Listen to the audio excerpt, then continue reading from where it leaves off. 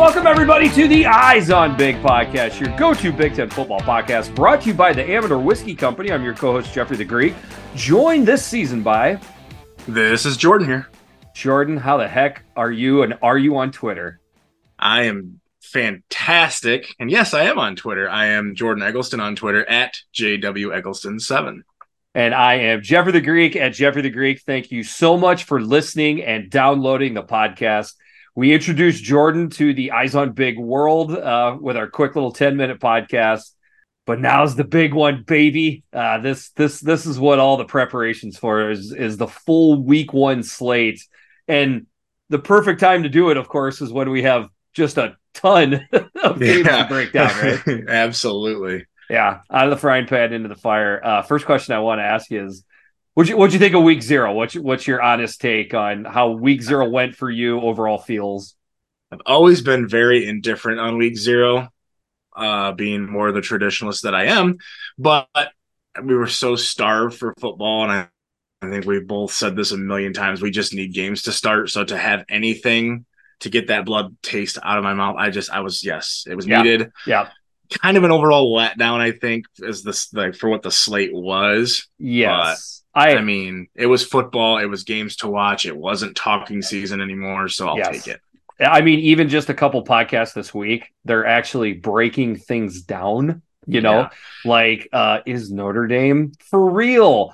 Is USC's defense still this bad? Still garbage, yes. Just stuff like that was refreshing. The one thing I would say is I really wouldn't change a thing about week zero, except I wish there was one good P5 versus P5 matchup at the end of the day, that they build up. Something to really wrap it up with. That's a good point. That just give me one. And it doesn't even necessarily have to be ranked teams. If it's maybe one ranked team and one team that people think is like a bowl quality team, that would be fantastic. If people, some people want to forget, but Northwestern Nebraska was an awesome football game last year to start out. It really was. It was a great football game last year. But Northwestern fans want to remember it. It was the highlight of the season. Correct. So like I think you would get more of that if you had two, P5 teams. Other than that, you don't want the appetizer to be better than the meal. And week one, what we're going to break down here, I mean, this is the meal. This is a 4-course meal that we get to go through. We got all the fixins this week. That is for sure. We got all the fixins. And to break those down, I mean, we got 11 Big Ten games this week. We got a good split how it's going too. 1 on Thursday, 1 on Friday, 8 on Saturday, and then the dessert. We got 1 on Sunday. And here's a special thing, too, here, Jordan. On Saturday, 3 games early, 3 games midday, 2 games in the evening. I don't know if you remember, they screwed that up last year where they had almost all the games that are in the early time slot. So this is just phenomenal how the Big Ten TV, I don't know who exactly switches all this stuff up, but they've got it perfect for how this is going to go this weekend. Our departed buddy OK-Dub didn't do a whole lot of great things for the Big Ten while he was here, but maybe this is his one parting gift to the Big Ten. Like, here, week one, here's a perfectly laid out schedule for all of you, and now completely forget about me and let's never talk about him again. Yeah, a lot of people probably wouldn't give K-Dub as much credit as you did right there, but that's bold. That was it. That's bold. Throwing an olive. Right throwing there. an olive. Yeah. All right, so I'm going to do my best not to roll this out awkwardly. But how we're going to do it just this week, Eyes on Big listeners, just this week, we are going to move the big game of the week all the way up to the front in case you need a refresher, how we typically do that. Even if the Big Ten game of the week is the first game, we'll save it all the way to the end of the podcast. We will be doing that. But just this one time, if you don't mind, Eyes on Big listeners, we are going to move the Big Ten game of the week up to the first slot of games that we're going to talk about. Why? Because it is wrapped around what I need to promote one more time. Jordan, unfortunately, will not be there, but my old running mate, Big Kurt, will be there. What am I talking about? Of course, it is the Eyes on Big tailgate sponsored by the Amador Whiskey Company. This is this Thursday, the 31st. any Eyes on Big listeners that are in the area, obviously I'm going to be a ton of Gopher fans and Nebraska fans here, but if you're a Wisconsin fan that's in the area, an Iowa fan that's in the area, because there's a ton of those fans, please come on by and say hi. We're going to be in lot number 37 from 3:30 to 6:30 p.m. There's going to be free food. There's going to be free drink. Might be a little brown water action there if you want to try. There's going to be free Amador swag for anybody that stops by. We got Big Game Boomer stopping by. We have got hard eye roll by Jordan right there. We have got the $5 Bits of Broken Chair trophy that is going to be making an appearance at the tailgate. Anything that a Big Ten football fan wants will be at this tailgate. Jordan, how jealous are you that you're in Michigan and you're not going to be able to attend our tailgate party? Strongly considering calling in sick to work and driving over there. It sounds like a blast. I'll tell you this much. If you do that, and I know you're not, you got a place to stay for me. So one more time, that'll be right outside the bank, lot 37, 3:30 to 6:30. And I believe we have got the audio video, a little bit of a mystery figured out. I think we're going to be able to record a live podcast out of the back of my truck right in front of the Eyes on Big listeners, which I'll be honest with you, Jordan, I'm kind of nervous about. We'll see how that goes, Beth, both technologically speaking and performance value. But anyways, it's fun to try new stuff. But we're going to give that one a shot. All right. So that big setup brings us to the Big Ten Game of the Week. Shout out to my 5-year-old right there, Jordan. He's going to be introducing the Big Ten Game of the Week. My mom, Mama Greek, Grandma Greek, I think she's going to enjoy that new segment as much as anybody. Here you have to start them young, start them early, get the new Big Ten blood boiling. I love it. That's right. Even if they can't talk yet, it still works. All right, first game up is Big on Big Crime. What do we got? The Nebraska Cornhuskers traveling up I-35 to take on the Minnesota Golden Gophers. This is a 7:00 p.m. game on Fox. That's right. Line Gophers by 7 and a hook over under 44.5. So Vegas is saying something like 26-18, something like that. Gophers. Jordan, what do you got here? So all time here, this history, Minnesota, Nebraska, it's 36-25-2. The Gophers have the overall series lead in this rivalry. Last season it was 20-13, Gopher victory. Nebraska hasn't won this game since 2018, so a lot of time built up in here. Nebraska owns the lead on a lot of Big Ten teams that they've played, but a lot of times when Nebraska played the Gophers, it was way back, in that World War II, World War I era when Minnesota was an absolute wagon. As good a time as any to remind people, the only 3-time national championship repeat winner is the Minnesota Golden Gophers. Hopefully Georgia can stay away from that record for them. Okay, this is the Big Ten Game of the Week for a couple different reasons. I mean, number one, first game of the year. It's just got that added excitement, Jordan, Number two, it's obviously Big Ten on Big Ten. Number three, we've got a lot of pretty interesting storylines. So for me, first thing up, the quarterbacks alone, just peeking in on this game to see how the quarterbacks are going to look. That is reason enough right there. I think, like starting out with Minnesota, it's not going to be a drastically different offense that we're going to see out of Minnesota. Like, this isn't going to be a complete change like Wisconsin's doing, but you're going to see little tweaks. I think Minnesota is going to try to have a little bit better run pass combination, a little closer to 50-50. What are you seeing? Yeah, that's what I'm really, really curious about, because now we have the Greek gunslinger, Ethan Kaliak-Manis, taking over for, I don't know, how old was Tanner Morgan? 46, 47 by the time he finally... Just a little bit older. Yep.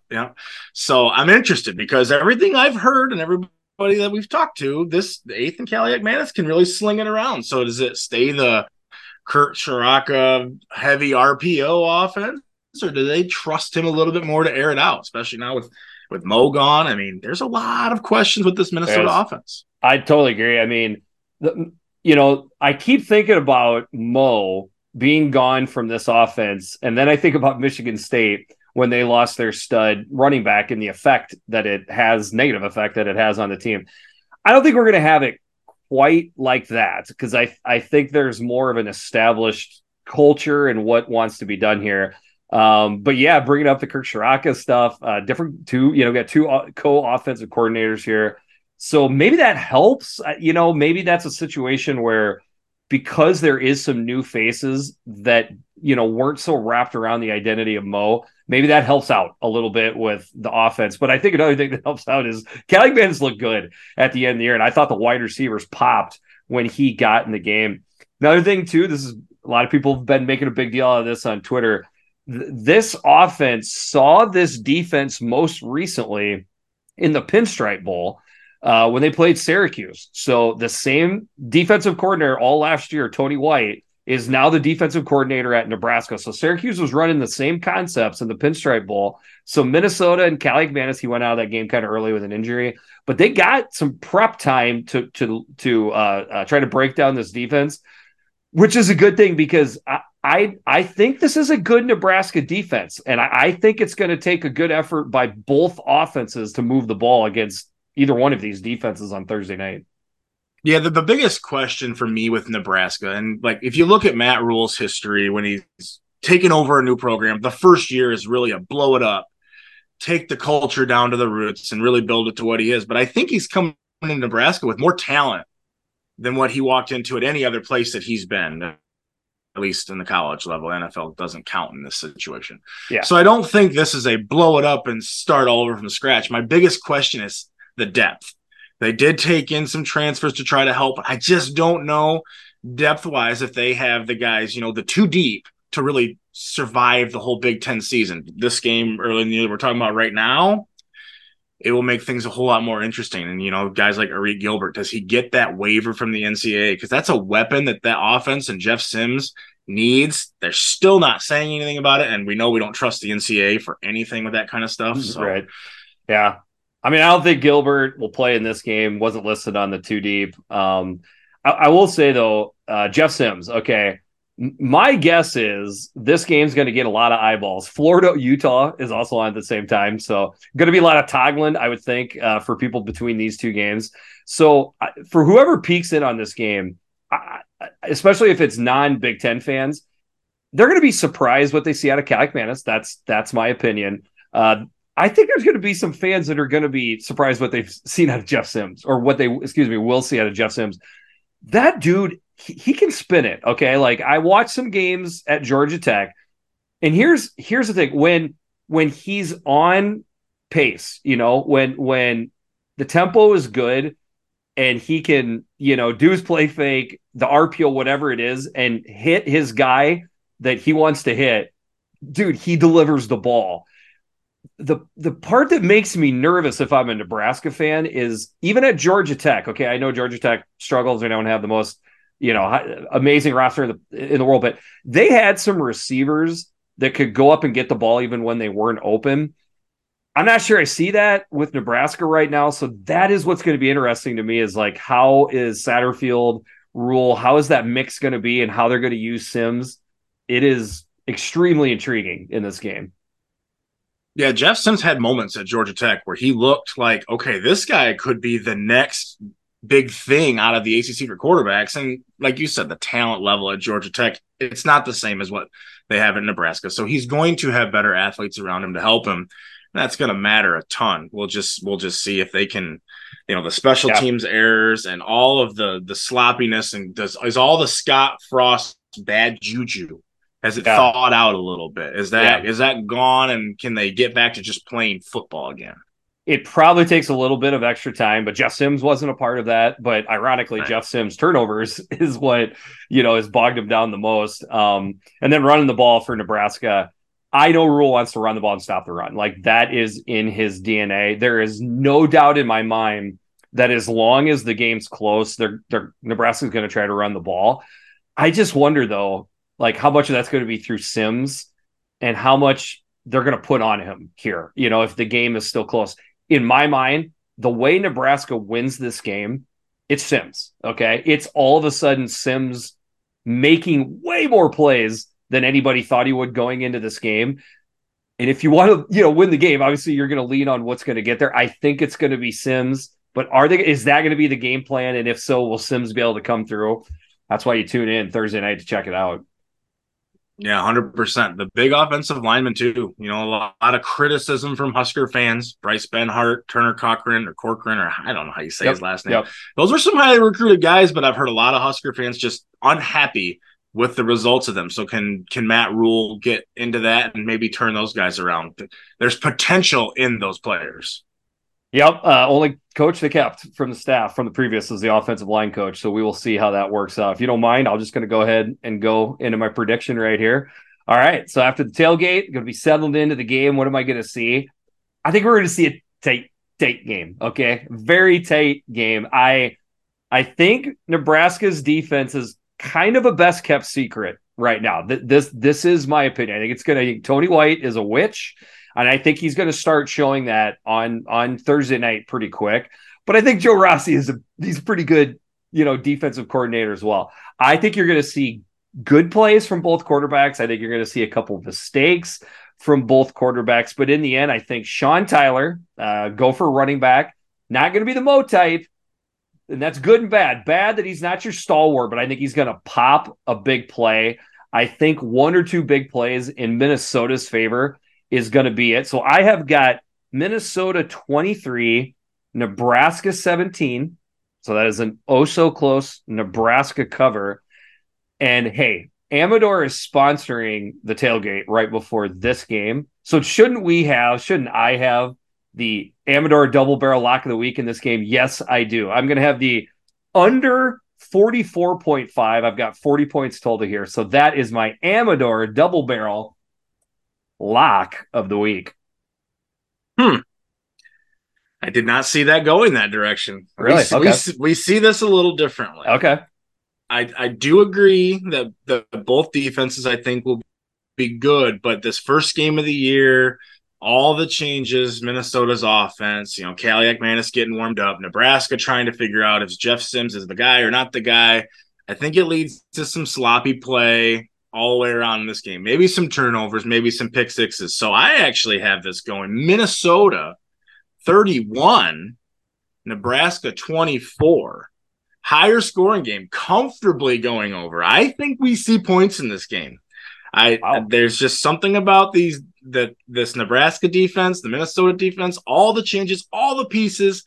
I got a feeling we see some points early on. They want to show off Kaliak Manis. Let's see this arm. Let's say we're not just the Mo Ibrahim offense. So yeah, I gotta go for cover and a very comfortable over. Wow. So 31-7. Did you say 31-24? 24. Yeah. So that's just so you know, 7.5 points. That is 50. That's a Nebraska cover by a half point. At 7.5 points right there. Oh, we had 7 on here, so that's actually a push. I didn't see that. Okay. Well, we'll go with Nebraska covering. Okay, so you got Nebraska half a point. Point being it's short. I mean, it's okay. I've only got it by. Oh, it's going to be a good game. It's going to be it's going to be close. Like I think that line is dead on. This is a great way to start the Big Ten season off, no doubt. And then we'll go from that to maybe one that isn't quite as good or doesn't predict to be as quite as good. That is one game that we have on Friday night, September 1st, the Central Michigan Chippewas at the Michigan State Spartans. This is a 6:00 p.m. game on FS1. Sparty's always playing that Friday night game on FS1. I don't know how they signed up for that. Line Sparty by 14 and a hook, over under 48.5. So Vegas is saying something like 31-17. What do you got for me here, Jordan? So these two teams have played a few times. This will be the 12th matchup. The most recent was 2018, a Michigan State Spartan win at home on a Friday night. It was a 31-20 Spartan win. You are correct. It does seem like Michigan State plays these Friday night games, and I know some Spartan fans that I see on Twitter, it's a running joke. It's been like 10 years in a row or something. Obviously being facetious, but they do play a lot. These opening Friday nights just seems like a tradition. I don't know why they've been saddled with it, but seems to be their opening weekend. Here's the deal. If you've got a very important reason to watch your local high school team play Friday night, maybe got a kid playing on it or whatever, that sucks. Okay. But if you don't have a real big conflict I don't know. I would love this tradition of a Friday night game. They've won these games almost every single time. So to get a win and to go into that first full Saturday knowing you've already got a win, I don't know. If I'm a Sparty fan, I think I would like that quite a bit. Central Michigan, FYI, picked fourth in the MAC West, coached by Jim McElwain, the Shark Humper. Jordan, haven't seen him for a while. Not expected. Not since he left Michigan's coaching staff. He was an assistant at Michigan when he took that job. I forgot about that. But obviously, we're mostly going to talk about Michigan State here. I expect Michigan State to look pretty good here. Okay, not great, not dominant, but I think we'll know pretty early in this game that Michigan State is definitely the stronger of the two. I get more nervous about these directional Michigan teams playing a Michigan team when it's maybe second, third game of the year where you could get a lull. Home opener like this, I think Michigan State is going to be ready to play. And I'm looking for the first thing I'm going to be looking for. I do have faith in the Michigan State offensive line and that rushing attack. That's what I'm going to be looking at early in this game. Is Michigan State going to try to establish a rushing attack and jam it down their throat right from the get-go? Yeah, you have to think that's what Mel Tucker wants with all the talk and everything we've heard with this offensive line. It's a lot of the same guys in Michigan State. All the injuries last year. I mean, their entire team, it seemed like somebody was banged up every week. So you want to see them come out and really assert themselves, get Jalen Berger, some of those other backs going. We don't know who the quarterback is. For my money, I think it's going to be Noah Kim, but okay. I don't have any connection there. It's just a feeling that I have from what I read and saw, but we might see a little bit of both of them. That seems to be the new flavor. It used to be you had two quarterbacks, you don't have one. Now it seems to be everybody's just playing two. Yeah. So and that's not my feel here, unless I'm really getting snowballed. Well, I think these are two pretty good quarterbacks that there just isn't a wide gap between the two. And of course, we're talking Hauser or Noah Kim. We'll see. Maybe we'll see both. That could be a thing. I do believe I think it was you who called it, Jordan, in our DM group, where maybe these coaches are sandbagging a little bit so that both quarterbacks are on the roster deeper into the season. Wow. I don't think that's a bad take at all. It's with today's climate and TPing being so common, you almost have to play it that way. I don't blame him. I don't blame Mel Tucker for not telling us who the starter is. I don't know why you would give that advantage up, even if it's a 1% advantage for you. Take what you can get. You named Berger. I'm also wondering about Nathan Carter too. Heard some good things about him. Then on the other side, get some pressure, Smarty. Okay. Stop the big plays on deep. Like, if you did nothing more than run the ball and stop the big plays on defense, every Sparty fan would feel better, once the game's over Friday night. Stop the junk plays on defense. That's got to be their number one goal defensively. Yeah, especially in a game like this, Jim McElwain, he has a tendency to want to throw the ball more. So you're going to think Central's going to want to throw a little bit.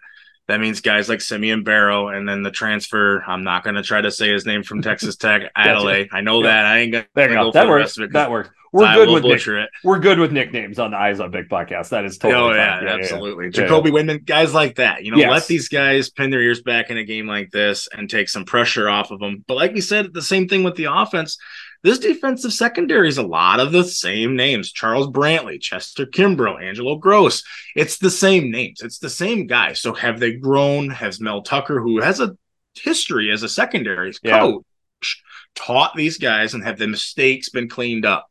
This is a good game to see that, because I do think Central's going to want to throw the ball, and they're going to have to throw the ball because Michigan State is the more talented team, and they should control this game for the majority of it. So we'll see. We'll see what the growth is and what it looks like. I think you nailed it as far as the game we're going to watch. I do think Michigan State is going to try to run the ball, because I think the goal is to take a little bit of pressure off of a quarterback that knows all the eyes are going to be on him and also knows there's a guy waiting right behind him to take his spot. So I think they're going to ease the quarterback in, which means to me a little bit slower paced game, not a game where we really feel like Michigan State is all that threat, and maybe a couple sweaty moments, second, third quarter.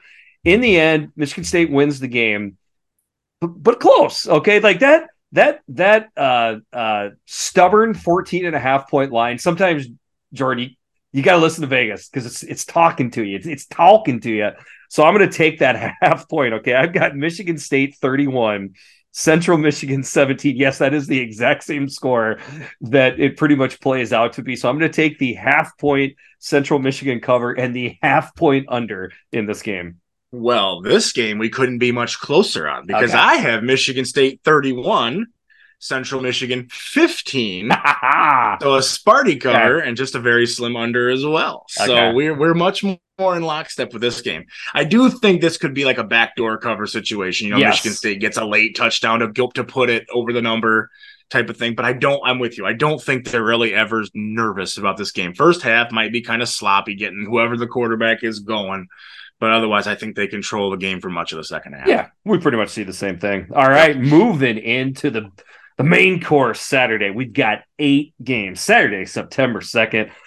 Let's start with this one right here. The East Carolina Pirates are coming into the big house to take on the number 2 Michigan Wolverines. This is an 11 o'clock a.m. game on Peacock. Welcome to the Peacock world, Jordan. I'm sure you're excited about it. Yeah. Line Wolverines by a healthy 36 points, over under 51.5. So Vegas is saying 44-7 Michigan. What you got here?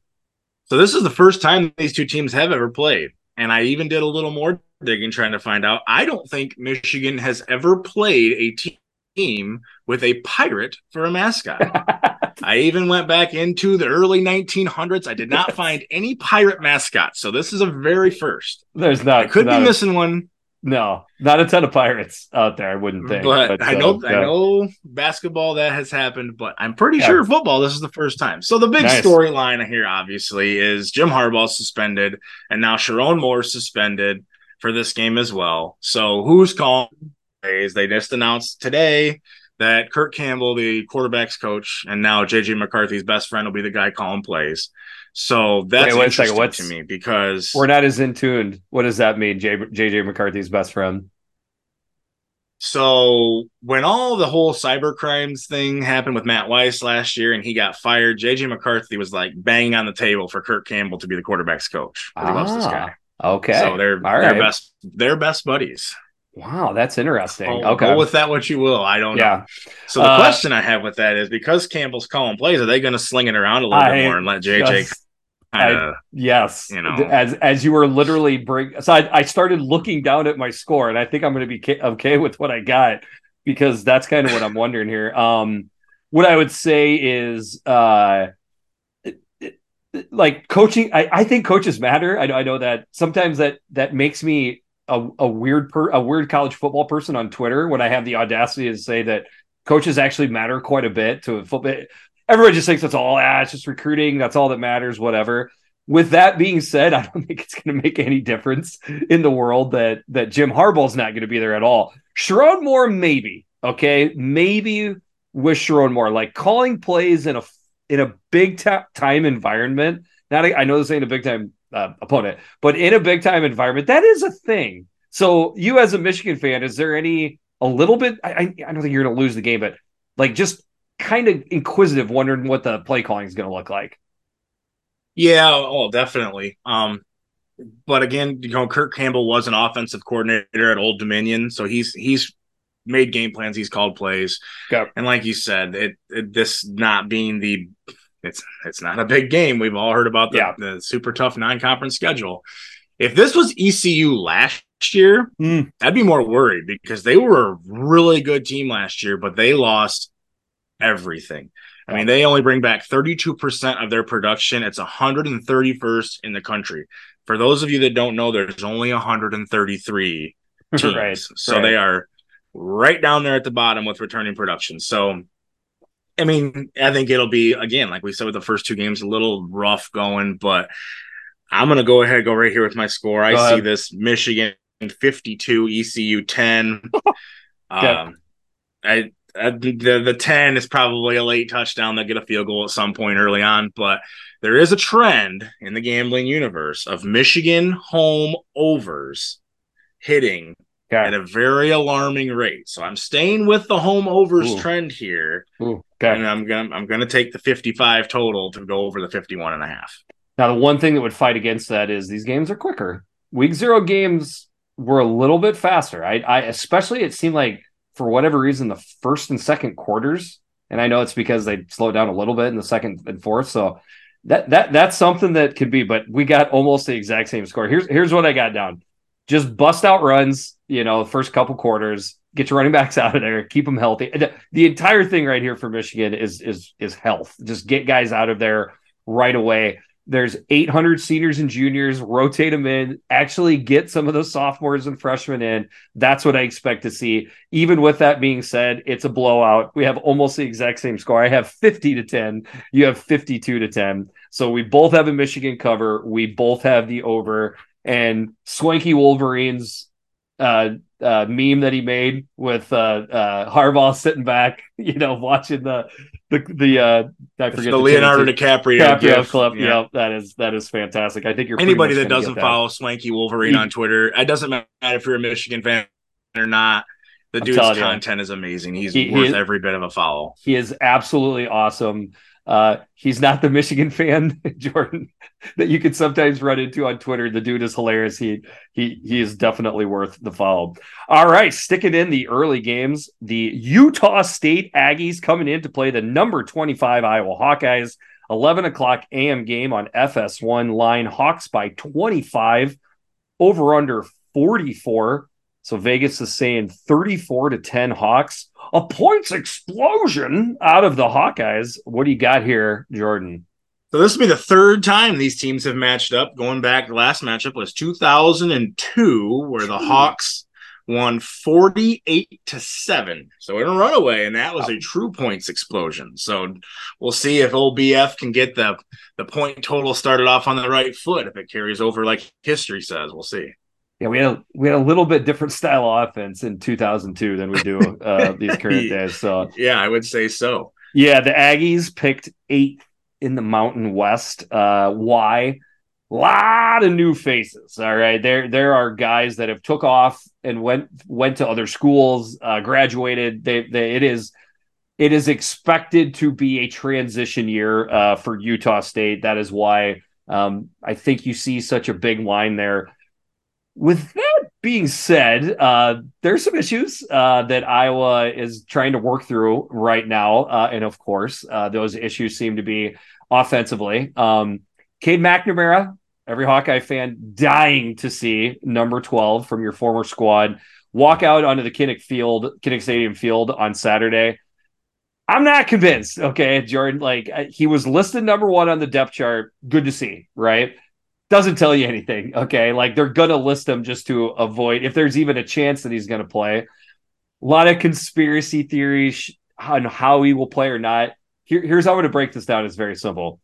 If he's healthy, he will play in this game on Saturday. If he's not healthy enough to play, he won't. This isn't some sort of conspiracy theory on what it takes to hold a guy in or not. That's just the facts. In my opinion, if giving him another week to heal is a good thing to do it. I think Iowa can win this game without Cade McNamara at quarterback. Much more important game coming up in Ames next weekend. So that is honestly one of the biggest storylines, if not, it's the biggest storyline of this game. I think it's safe to say if they can't win this game without Cade McNamara, there's bigger problems. Absolutely. In Iowa City. So yeah. No, this game to me, like you said, Cade's health, and I just really want to see this offensive line own a team, because we all know that's where this has to start. And if I've picked them to be in the Big Ten title, you've picked them to be in the Big Ten title, they're in that race in the Big Ten West. If they're going to be that team, this offensive line, it doesn't have to be the elite lines from the day, but it has to be better. It has to be just not so leaky.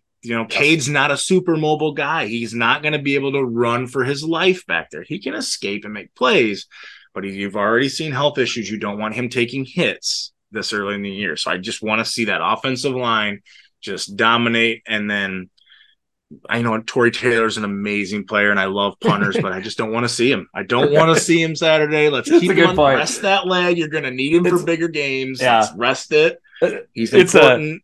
it's a conundrum. It's a conundrum because Jordan, we do like to see Torrey Taylor punt. That is the honest to God truth. Like when he rolls one out inside the 5 yard line, dude, it gives you a charge. Like I love it, but maybe not to like the third quarter. That would or like late in the second quarter. So I think there's as a rival fan, I hate seeing him because I know we're starting inside the 5 again. Here we go. Yeah. With that being said, I do think you'll see a little bit better offensive line, rushing attack. All signs are pointing to Caleb Johnson, Iowa's running back, about ready to go into beast mode, but we'll see. We've got some depth behind him. Jazz Patterson is another guy. There are some weapons that I think will pop at times on Saturday. Look out for Seth Anderson, the JUCO that came in, Flipper Anderson's kid. Deontay Vines, I like the tight ends. It'll look a little bit better. Okay. Not explosive, not dominant passing attack, but I think you'll see some signs of life. On the other side, I think Iowa's defensive line and front seven is going to snatch some souls on Saturday. I could not agree with you more, and that's why my score here is going to tell you everything. I see Iowa 42-7. I mean, I think, and it's not so much that I think there's going to be a whole bunch of wow explosion plays. I just don't think. I mean, you said it. Utah State. We just talked about ECU was 131st in returning production. They're 125th. So they're equally as short in all these players. I just think Iowa just mows them down the field over and over and over again. And it could be boring and it could be classical, just shove it up your face football. I just don't think Iowa State can stop them. So I got 42-7, a total 49. That's an over and an easy box cover. All right. I can't tell if your prediction is better because you're not an Iowa fan, or if mine is going to be better because I just know my team so well. It's going to be one of the two, I guess. I guess for me, with the questions with Cade and just knowing, I need to see it, okay? I'm a big I need to see it guy. The offense will look better, I'm convinced of that, but not quite to the level that you're saying. So I've got Iowa 30, Utah State 13, okay? So at 43 points, that is just barely under the game total. But that's a Utah State cover. I think that's just a little bit too many points. I think there's going to be a couple leaky moments with Iowa's defense that is going to scare the heck out of Iowa fans because we haven't got used. We've gotten so spoiled the last 2 years with Jack Campbell. I think you're going to see a couple plays across the middle that have not been available there the last 2 years. And it's going to freak Iowa fans out. And of course, even maybe Jordan, you might even be sick of hearing about the Brian Ferentz contract by, I don't know, the middle of the second or third quarter in this game. It's going to be disgusting. I just fully trust Phil Parker to make sure this defense isn't going to allow those mistakes to happen. I mean, he's done it for so long. Okay. I just trust it. I will too. All right, here we go. Moving into our last game, early game. This is a good one here. The Fresno State Bulldogs at the Purdue Boilermakers. 11 o'clock a.m. game on BTN. Line Boilers by 4. This is a tight one. Over under 50 points. So Vegas is saying 27-23 Boilers. That's a good game right there. Go ahead. Yeah, we talked about Purdue a little bit offline in the group chats and stuff too. Their schedule, and I know you and Kurt, when you broke it down, this schedule is just it's miserable for a team that's going through everything they're going through. You know, Ryan Walters comes in and Graham Harrell, and how does it all mesh? And just Purdue loses so much. You have Devin Mockabee, you have Hudson Card, who's getting rave reviews. Everybody loves him, but outside of TJ Sheffield, I don't know who they're going to get the ball to. You know, you gotta. Hudson Card can be great, but you've got to have other targets to throw to. TJ Sheffield, we saw at times, was very good. Don't know what else is really out there for him. So it's just there's a lot of loss here. Ryan Walters, the Harrell thing. Yep. Yeah. I'm now, really one torn thing, on this game. I'm interested what you think. Yeah, one thing is that that I think of is we already mentioned it with Minnesota at the end of the year. All of a sudden, these Purdue wide receivers at the end of the year, all these Minnesota wide receivers that you'd hardly ever heard of started making plays. It was because the quarterback dealing him the ball was doing a good job. I wonder if we'll have that here with Hudson Card. I wonder if Hudson Card is that good. they have just Jordan. They're in my head. These Purdue fans and people covering Purdue. I don't know if like I'm susceptible, but to Hudson Card rumors, but I'm buying them. Okay, so like a lot of what I'm predicting here for Purdue is this Hudson Card effect. So I think that the receivers deserve to get questioned, as you say. I think they'll look better. I think there is young talent on the roster that will get developed through this offensive coordinator and quarterback. But that's what you're tuning in to see. And by the way, for Fresno State, they're picked third in the Mountain West. Jeff Tedford, they won the Mountain West last year. Okay, this is the Mountain West champions coming in. This would be a tough game for your second game of the year after having like a patsy, but having them number one, even tougher.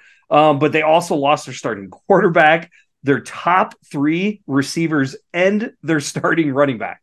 So that's the other side of it here, is that ton of coaching experience and guys on the roster that know how to win, but the major players from last year are gone.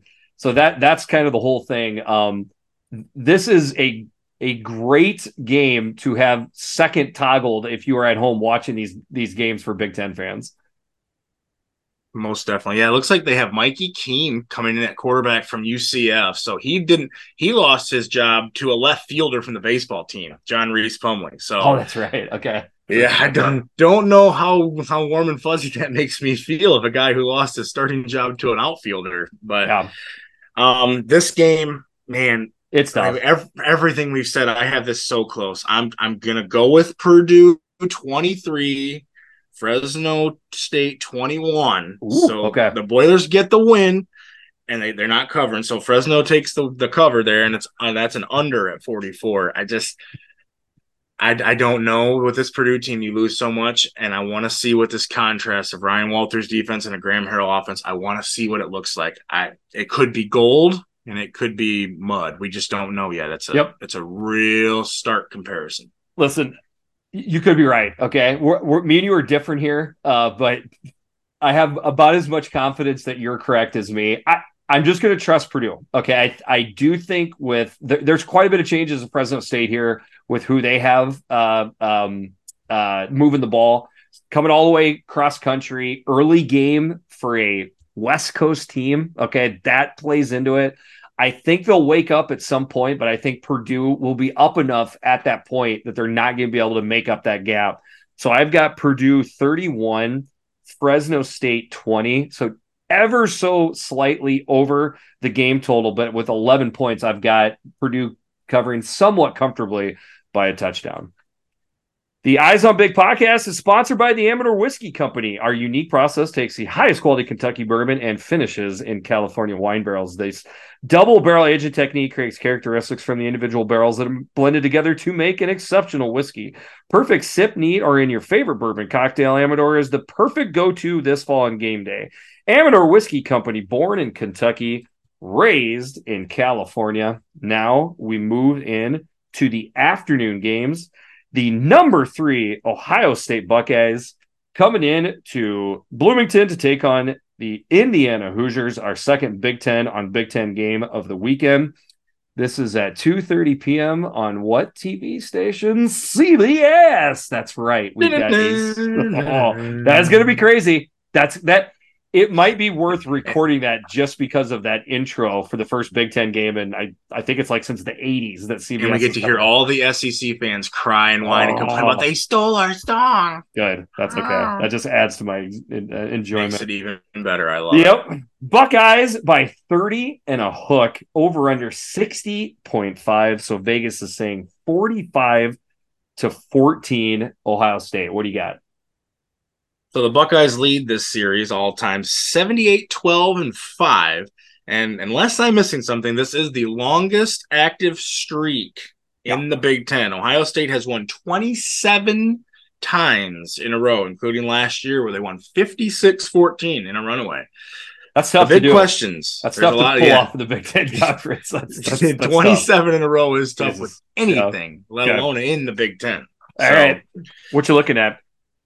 So we all know what Ohio State is offensively. They've got all the horses on the outside. They got all the horses in the backfield. The quarterback, I think I could go in there and probably throw for 3,000 yards with that offense. I mean, I don't care if it's Kyle McCord. I don't care if it's Devin Brown. They're going to be good. I want to see their offensive tackles because they did lose 2 offensive tackles in the NFL draft. I don't know that Indiana has anything defensively that's going to like super press them. Andre Carter is a good rush end. Okay. So if Ohio State has leaky issues and those quarterbacks are running for their life, that's going to say a bigger problem for a game here in a few weeks, maybe with some Irish boys down the road. Sure. But I'm very curious. That's what I'm looking for Ohio State offensively, at least, is those tackles. Yeah. It's funny with Ohio State. I feel like everybody does it, especially I suppose a Michigan fan. You start talking about the weaknesses. And I think it's because you're just not used to seeing them out of a Buckeye squad. And we've heard that the tackles struggled mightily in the spring and fall camp. I still kind of throw out there that I wonder if that's because the Ohio State defensive line has took such a step up and they're surrounded by, the tackles are putting up with beasts every day. And we'll get to their defense here, but we still don't know. We got to know this is our second quarterback mystery as we head into Saturday. Brown or McCord. Second to last time that I recorded was with Kurt. We thought it was McCord. I don't know. A lot of rumors that it could be Devin Brown. I honestly do not know. I do think it makes a difference. I do think the quarterbacks are a little bit different, but nothing's going to change those receivers. Nothing's going to change that stable of running back. So obviously Ohio State's going to move the ball. I just wonder, okay, will the Island of Misfit Toys, okay, which is what I'm calling this Indiana defense this year, all these new people that are in here, I've got this weird confidence that it's going to look a little bit better than what people expect. Enough to beat Ohio State? No, neither one of us are going to predict that. But and this is a childlike view on football. Okay, I'm going to say that I know this, but this is a game that you blitz, and blitz some more, right? Like, I know you're going to give up some big plays, all right? Marvin Harrison Jr. is going to rip off 2 or 3 huge plays. Don't get me wrong. Try to prevent them from being, if they're a 40-yard gain, okay, better than a 65-yard touchdown. That's your goal as a safety. But on the other side, try to get pressure on this new quarterback and just see what happens. You got to live and die by the blitz. And I think that's what we'll see out of Indiana in this game. Yeah, I'm curious because we talked about, there's a whole lot of Island of Misfit Toys. 10 players on this 2 deep on the defense are transfers or new to the team. So a whole lot of new faces makes you wonder. Yeah. We know Tommy A. We know what he's all about, his energy and running up and down the sideline, chest bumping. If we can see some of that energy, and maybe he puts a helmet on and goes out there and blitzes somebody. They may need everything they can get now. He might do that. As quickly for Indiana's offense, we'll see. I mean, I think it's going to be Taven Jackson at quarterback. It could be Sorsby. I don't know. I'd go Taven because now you got the dual threat. At least every now and then put a little bit of pressure on this Ohio State defense. And then, of course, our guy Jalen Lucas. I mean, this guy is a weapon. Maybe he makes a play on special teams. Maybe he pops a middle screen that he takes off somewhere. I don't know. I think I see enough here to make it not an outright blowout. Okay. Ohio State's had a little bit of slow starts the last couple of years. I don't think I'm being too, 2020, it's hard to do anything off of that, but 2021, they had Oregon last year. They kind of battled with Notre Dame. Those are obviously higher quality teams than Indiana, but new quarterback. Let's just, maybe it's not a absolute, curb stomp right from the get-go. I think Indiana will look decent before Ohio State kind of runs away with this. So I've got Ohio State 42, Indiana 14. I like the under at 56 points. That's 4.5 points under the game total, and I've got Indiana covering by 3 or 4 points. Well, and again, we're a little different here. Okay. So I do agree, and I have looked. Ohio State has had a tendency to get out slow in the past, but like we said, with all these Island of Misfit Toys on the defense and the weapons and the horses at Ohio State, I think they're going to want to come out and make a statement early. So what I have here is I have Ohio State 54, Indiana 14, for a total of 68, and that is my Amador double barrel. Lock of the Lock week. of the week. Wow. So Just the over. Just the over at 68 is where we're at 60 and a half. So I'm locking up the over here because I do think Indiana will get some plays. Cam Camper, Donovan McCulley. One of them might get loose. Okay. But I just think there's too many weapons on Ohio State to keep them down. Okay. They get off the bus and score 45, so the second stringers can get a little bit too. I mean, okay. All right. I love it. So your indoor double barrel lock of the week, I'm actually on the opposite side of it. So that's going to be interesting. Yeah. Okay. All right. Here we go. Staying in the afternoon, the Buffalo Bulls taking on the number 19 Wisconsin Badgers. This is a 2:30 p.m. game on FS1. Or is it FS2? I don't know. Maybe that's a typo. Line Badgers by 28 points, over under 54.5. Vegas is saying 41-13. Badgers, what do you got here, Jordan? So this will only be the second time that these two teams have played. The last time was in 2006. The Badgers won 35-3. 35-3. That sounds like I don't know if we're gonna get 35-3 games from the Badgers that much moving forward here, Jordan. Yeah, it's like so in the past. It's what's Wisconsin? They're gonna line it up in 12 personnel. They're gonna run it down your throat. They're gonna smash you to death. Their defense is gonna be great. And now all of a sudden, everybody's talking about offense. Phil Longo. We're gonna throw it all over the place. Tanner Mordecai comes in as an extremely efficient college quarterback. How does he do in this step up? And I don't know. No. Wisconsin is the biggest enigma wrapped in riddle to me that I have seen in all of college football, not just the Big Ten. They could go 10-2. I think they could go 7-5. I really truly don't know with this team. And this is going to be a tough test. This is not a pushover Bulls team. They're solid. Pick third in the MAC East, pick to go 6-6. So basically, Athlon thinks that they're playing a Bull team. Okay, so not a game that I haven't seen your picks yet. I doubt we think Wisconsin's going to lose the game, right?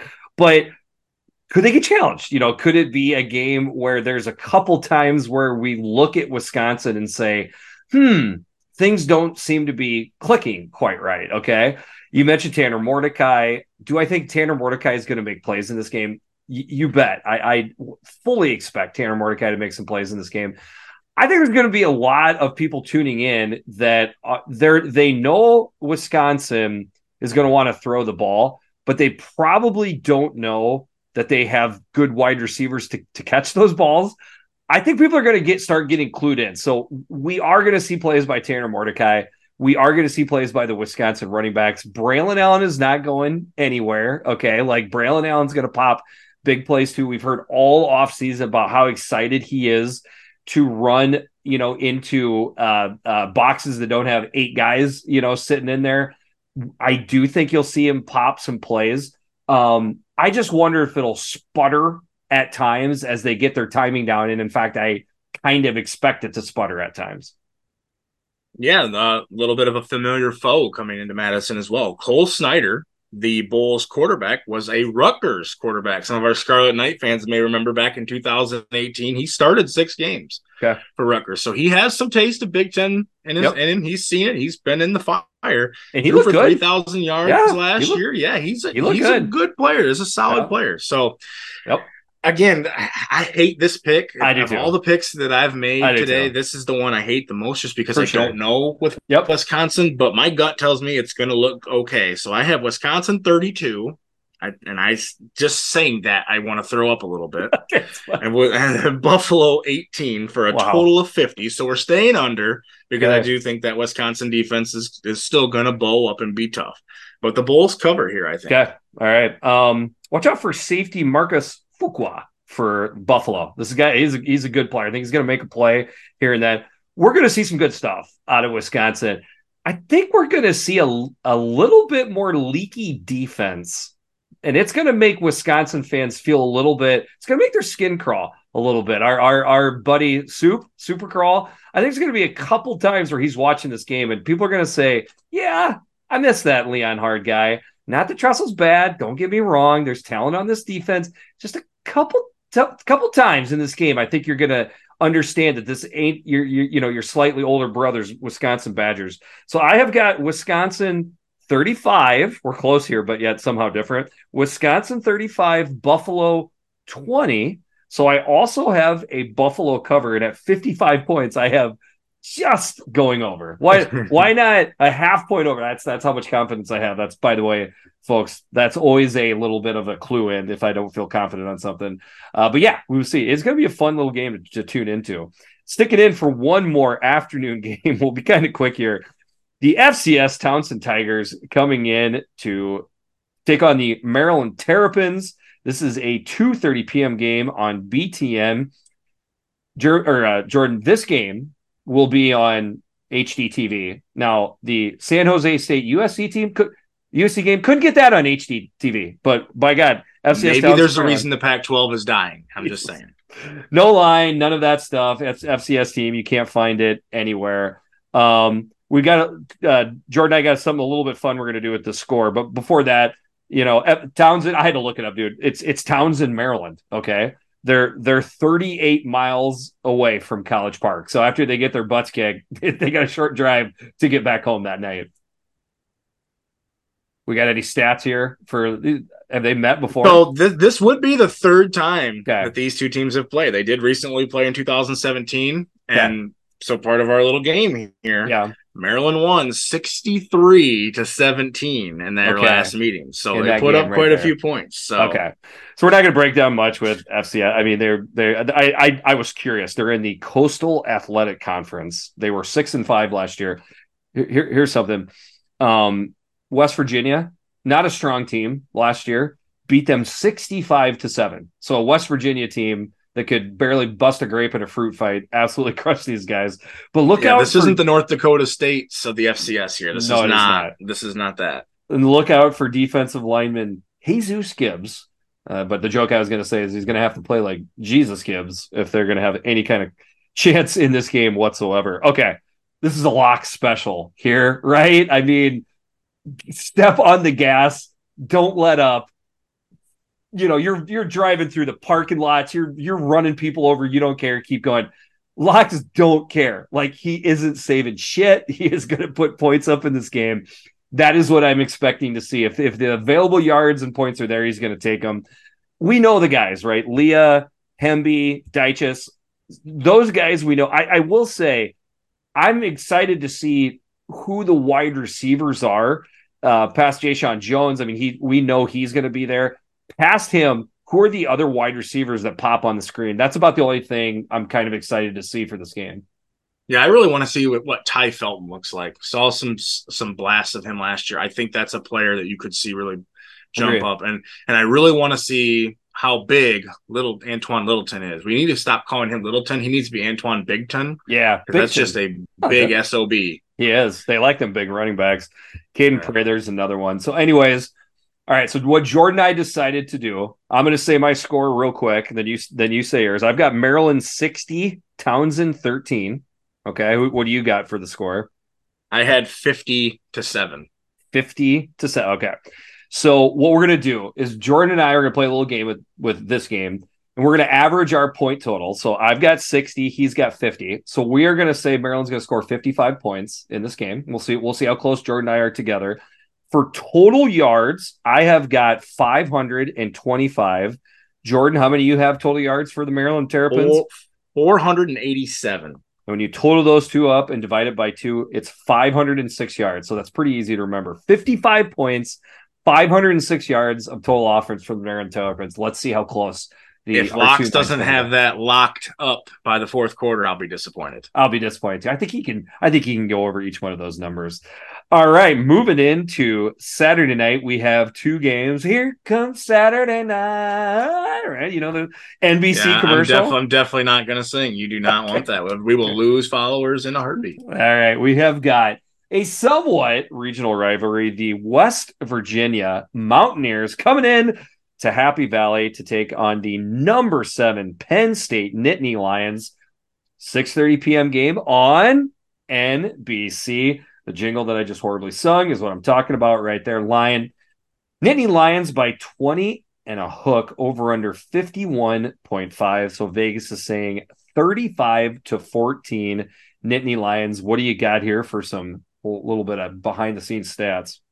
old school rivalry here. I don't know if you could call it a rivalry based on the records. Penn State 48-9-2 overall, but they have not played since 1992. I was just knee high to a grasshopper back in those days. It's been a long time. So 92, I would have thought it was way more recent than that that they played. Yes, and Penn State won that game 40-26. So it's been a long time. A semi rivalry renewed here. I looked it up. They're 120 miles apart, right? That's not far. Couple hours makes it even more crazy. You can get out. You literally ride a bus.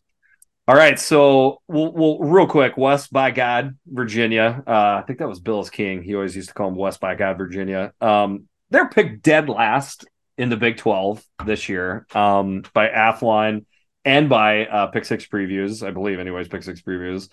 5-7 last year. They do return their entire offensive line, a couple running backs, okay, and they ran the hell out of the ball last year. It's just that's kind of the end of the positives that anybody can find on West Virginia.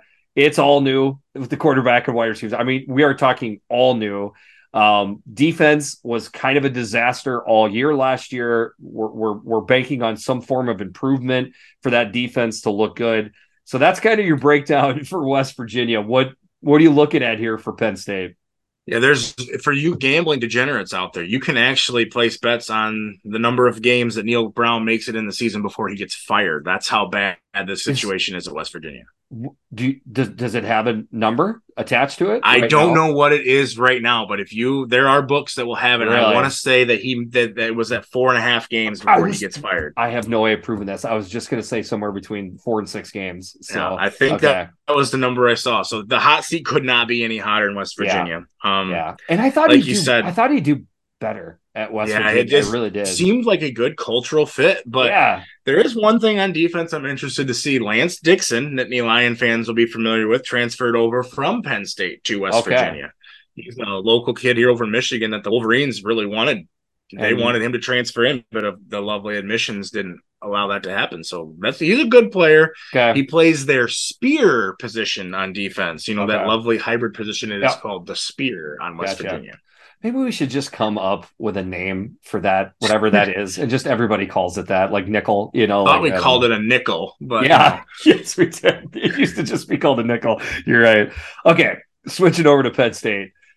I think these guys are freaking good. Okay, we'll start with the only real question I have is quarterback and pass catchers. Okay, not tight ends. We're just talking wide receivers. Drew Aller, of course, he has not been named the starting quarterback by James Franklin, which is, pretty much just an ongoing joke at this point. All eyes on Drew Aller, okay? I don't think Drew Aller is going to look like, the reincarnation of Joe Montana here or anything like that, or John Elway. I do think he's going to look good, though, okay? I felt like when he got thrust into action versus Purdue last year, first game of the year, he looked fine, okay? Like, you could see the talent. So I with that being said, I think if he was average, they would still cover the spread. Okay. And I think there could be a chance that he is above average, maybe even well above average, which makes I'm already foreshadowing how I feel about the line in this game. Because, I mean, Jordan, Penn State is stacked all over the place. Like, I really think they could throw the ball 12 times this game and just absolutely run Singleton and Katron Allen and that offensive line right over top of West Virginia. I get excited to watch these two running backs. Like, it's especially when it's against a Big 12 team. I hope they just absolutely gouge them in this game.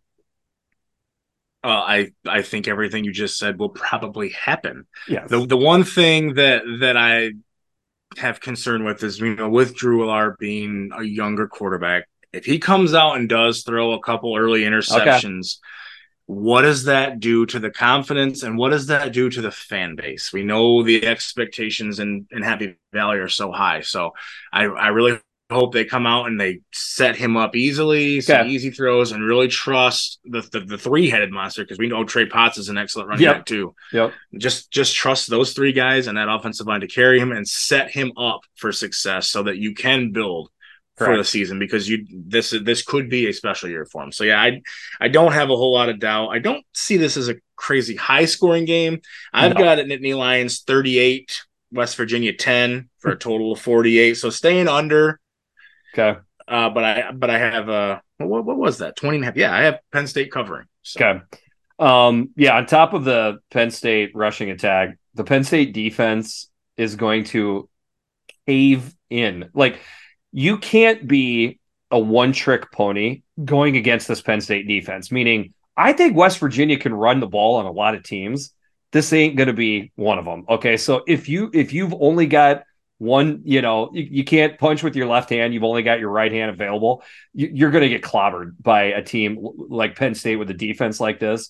So I just don't see a lot of success here.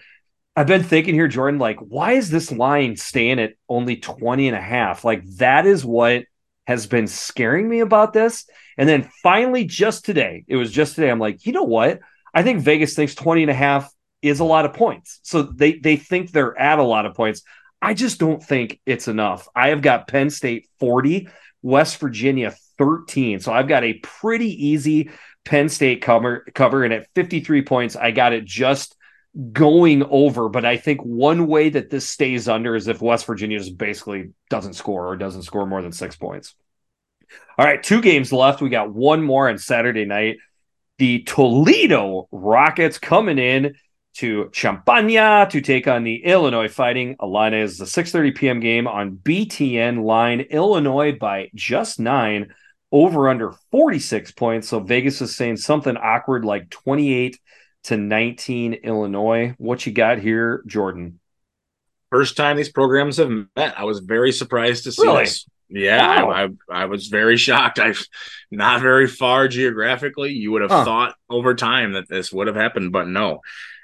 This game scares the living daylights out of me. Okay. Illinois, with their defense, we know what they have in the interior, and we know what they've lost, both on defense and offense. Toledo brings back 73% of returning production. Yep. They bring back a ton. Yes. This is a good MAC team. This is not your pushover MAC team. No, not at all. They are very good. Daquan Finn, that quarterback, is a playmaker amongst playmakers. If you're not disciplined, he will eat you alive running the ball and throwing the ball. Great playmaker for the Rockets.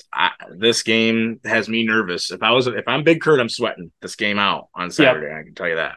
And I don't know how much he's sweating, but I think it's got every Illini fan's attention. Illini fans are recently have joined the ranks of being extremely confident with their football team. They're quite puffy chesty. It's been fun to watch. Well, I mean, they did kind of earn it last year. Absolutely, they were good last year. Absolutely, they did.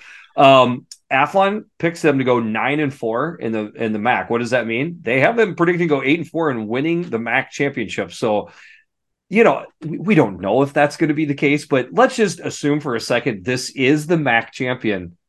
That's a good team, okay? That's a pretty darn good team. You talked about their quarterback. He is shifty and dangerous, dual threat type of guy. That is the type of guy in these games, right? The directional Michigan games, whatever.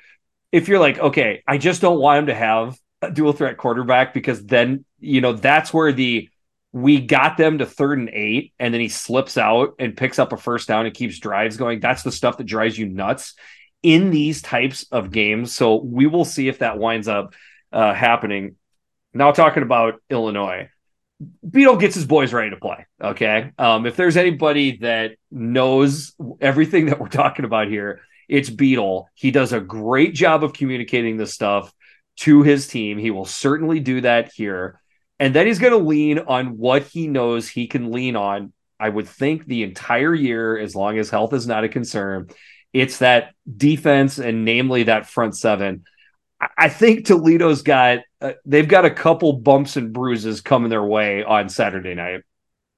Yeah, I want to see Johnny Newton and Keith Randolph and them really just devour that Toledo offensive line. If Illinois comes out here and stomps them and really makes a statement, that sets them up for the rest of the year and to make this push at a Big Ten West shot, because now if they come out here and they're sloppy and lazy, then now you start to question it. See, that's a good point, because let's say, we'll get to our predictions, obviously, but let's say Illinois just stomps these guys. It's not going to raise the eyebrows of anybody, but it should. Okay. Like, if you are a Big Ten or Big Ten West fan and you're checking this game out and Illinois is just curb stomping them, watch out for Illinois. Okay. Because that means. Well, and if you're a Kansas fan, when they're getting ready to go out to Lawrence the following week, Kansas has got high hopes in the Big 12. I mean, they're going to be watching this game close. Absolutely. Another thing we'll be looking at, too, is on the offense, Luke Altmaier. Haven't heard as much. First of all, I have to keep looking at my notes because I want to call Luke Altmaier Hudson Card and Hudson Card Luke Altmaier. I don't know why I've got that going on in my brain. But Luke Altmaier coming in from Ole Miss. Not a ton of stats. Okay. Hudson Card had more stats. He played a lot more at Texas. Luke Altmaier this is going to be his most meaningful snaps he's took in a college football atmosphere. So we haven't seen the bullets fly too much with him, but all signs are pointing to that he easily won QB1.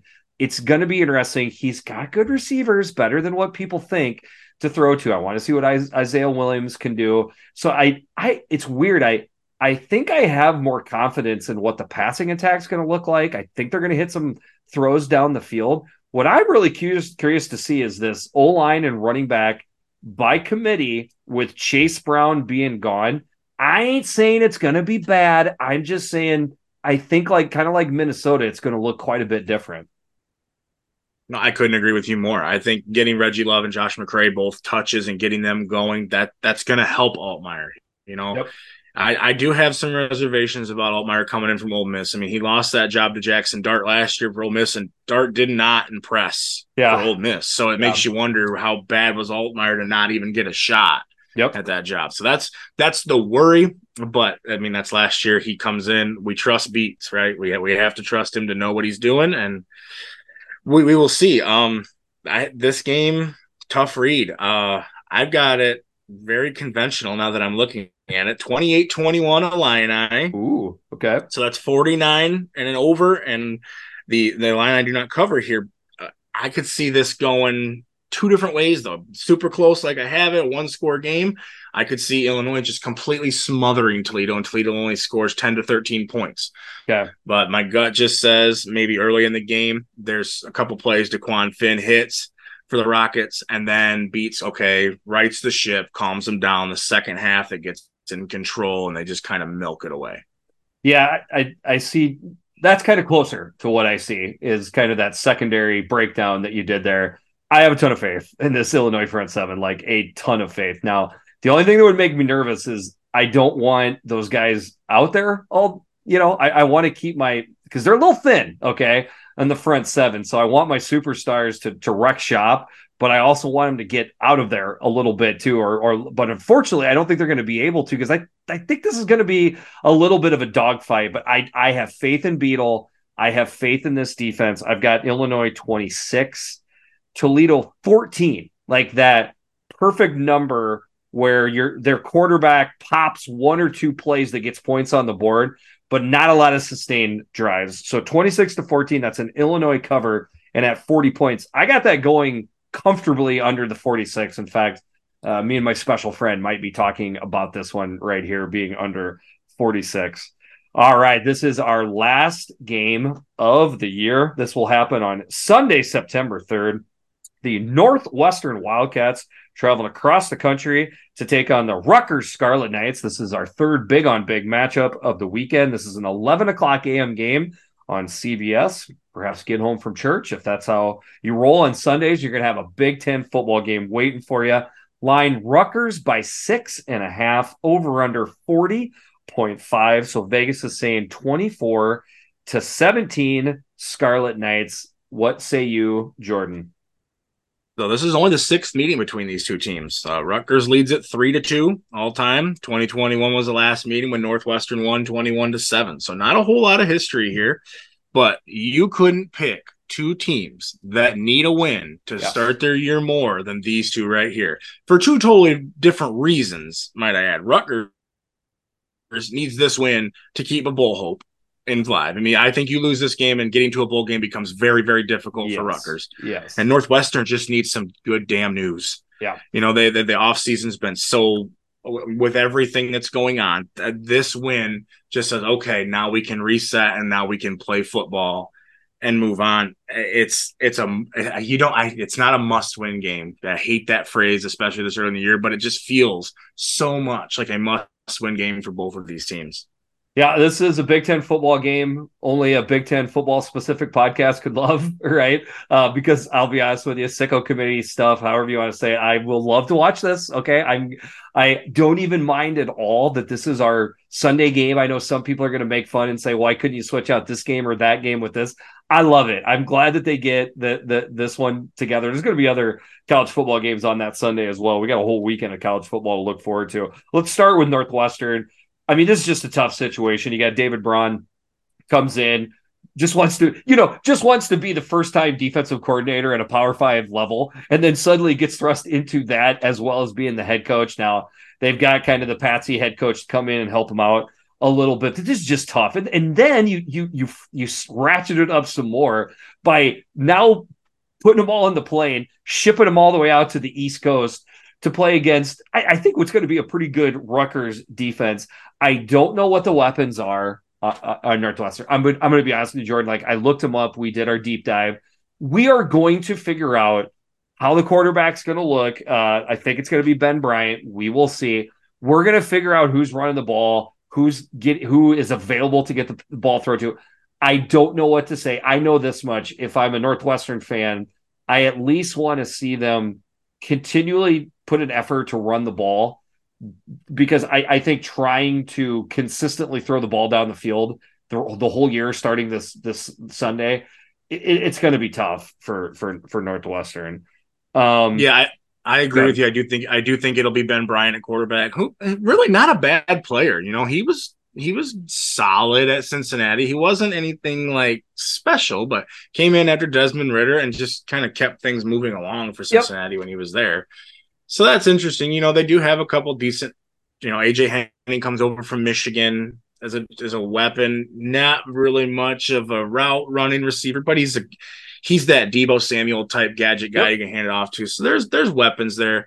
One offensive lineman I'm interested in is Caleb Tiernan. He's a redshirt sophomore. This is a guy, he's going to play right tackle, that Michigan was very hard after in recruiting trail. They really wanted him, and then he ended up going with Northwestern. So that could be the next Northwestern offensive lineman. You know, it seems like they always have one that's just like, where the hell did they get this guy? Right. That could be the next one to watch there. And of course, there's still the Gallagher of all Gallaghers is on defense, and they just seem like, I don't know if they just keep transferring them in or what, but there's another Gallagher on defense, so he'll be making play after play after play for Northwestern. Yeah. Then on the other side, we got Rutgers. So you kind of touched on it already. I think Rutgers is going to win this game. And Rutgers fans, they still like Schiano. Okay, they do. But they do want to start seeing better things.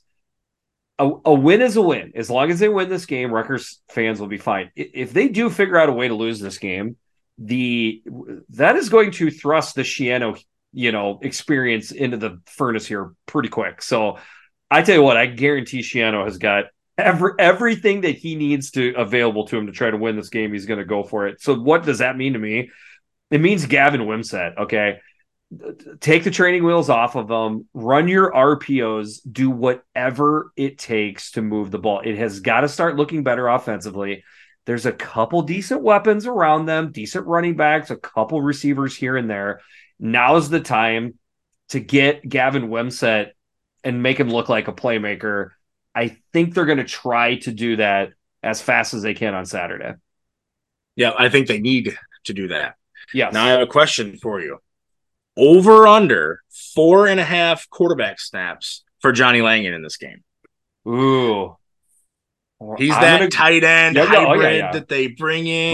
But you're saying specifically quarterback snaps. Okay. Once a quarter. 4.5. I'm going to say under. I'm going to say once a quarter. That's a good number. That's a good number you set it at, but I'm going to go under. I think I like the over because I see him in all the short yardage situations coming and running that Wildcat type. But I like the over 4.5 there.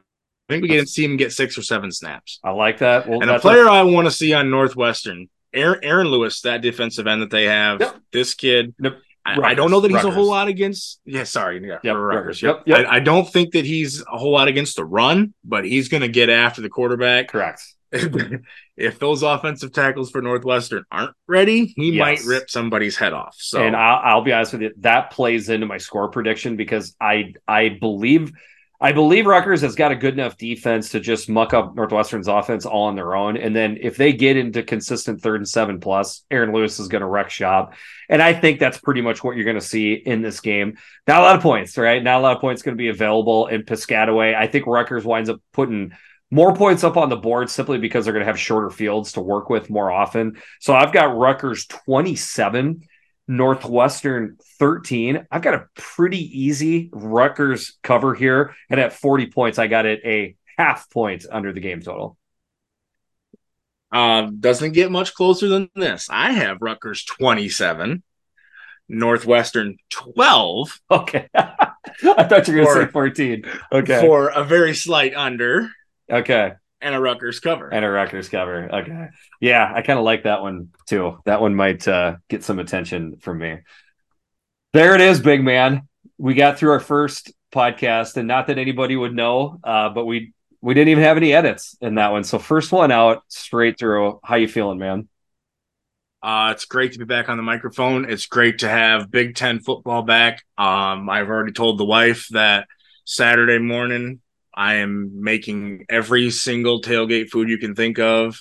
And it might just be the two of us and our kids here watching football, and I don't care, but we are going to have all the works just because football's back. So, oh, man, it is. It should be. I mean, the fact that you get Labor Day, even if you kind of overserve yourself a little bit on Saturday, you get an extra day of recovery. That is fantastic. I mean, nothing against the NCAA basketball tournament. This is my favorite weekend of the year. I typically take Friday off.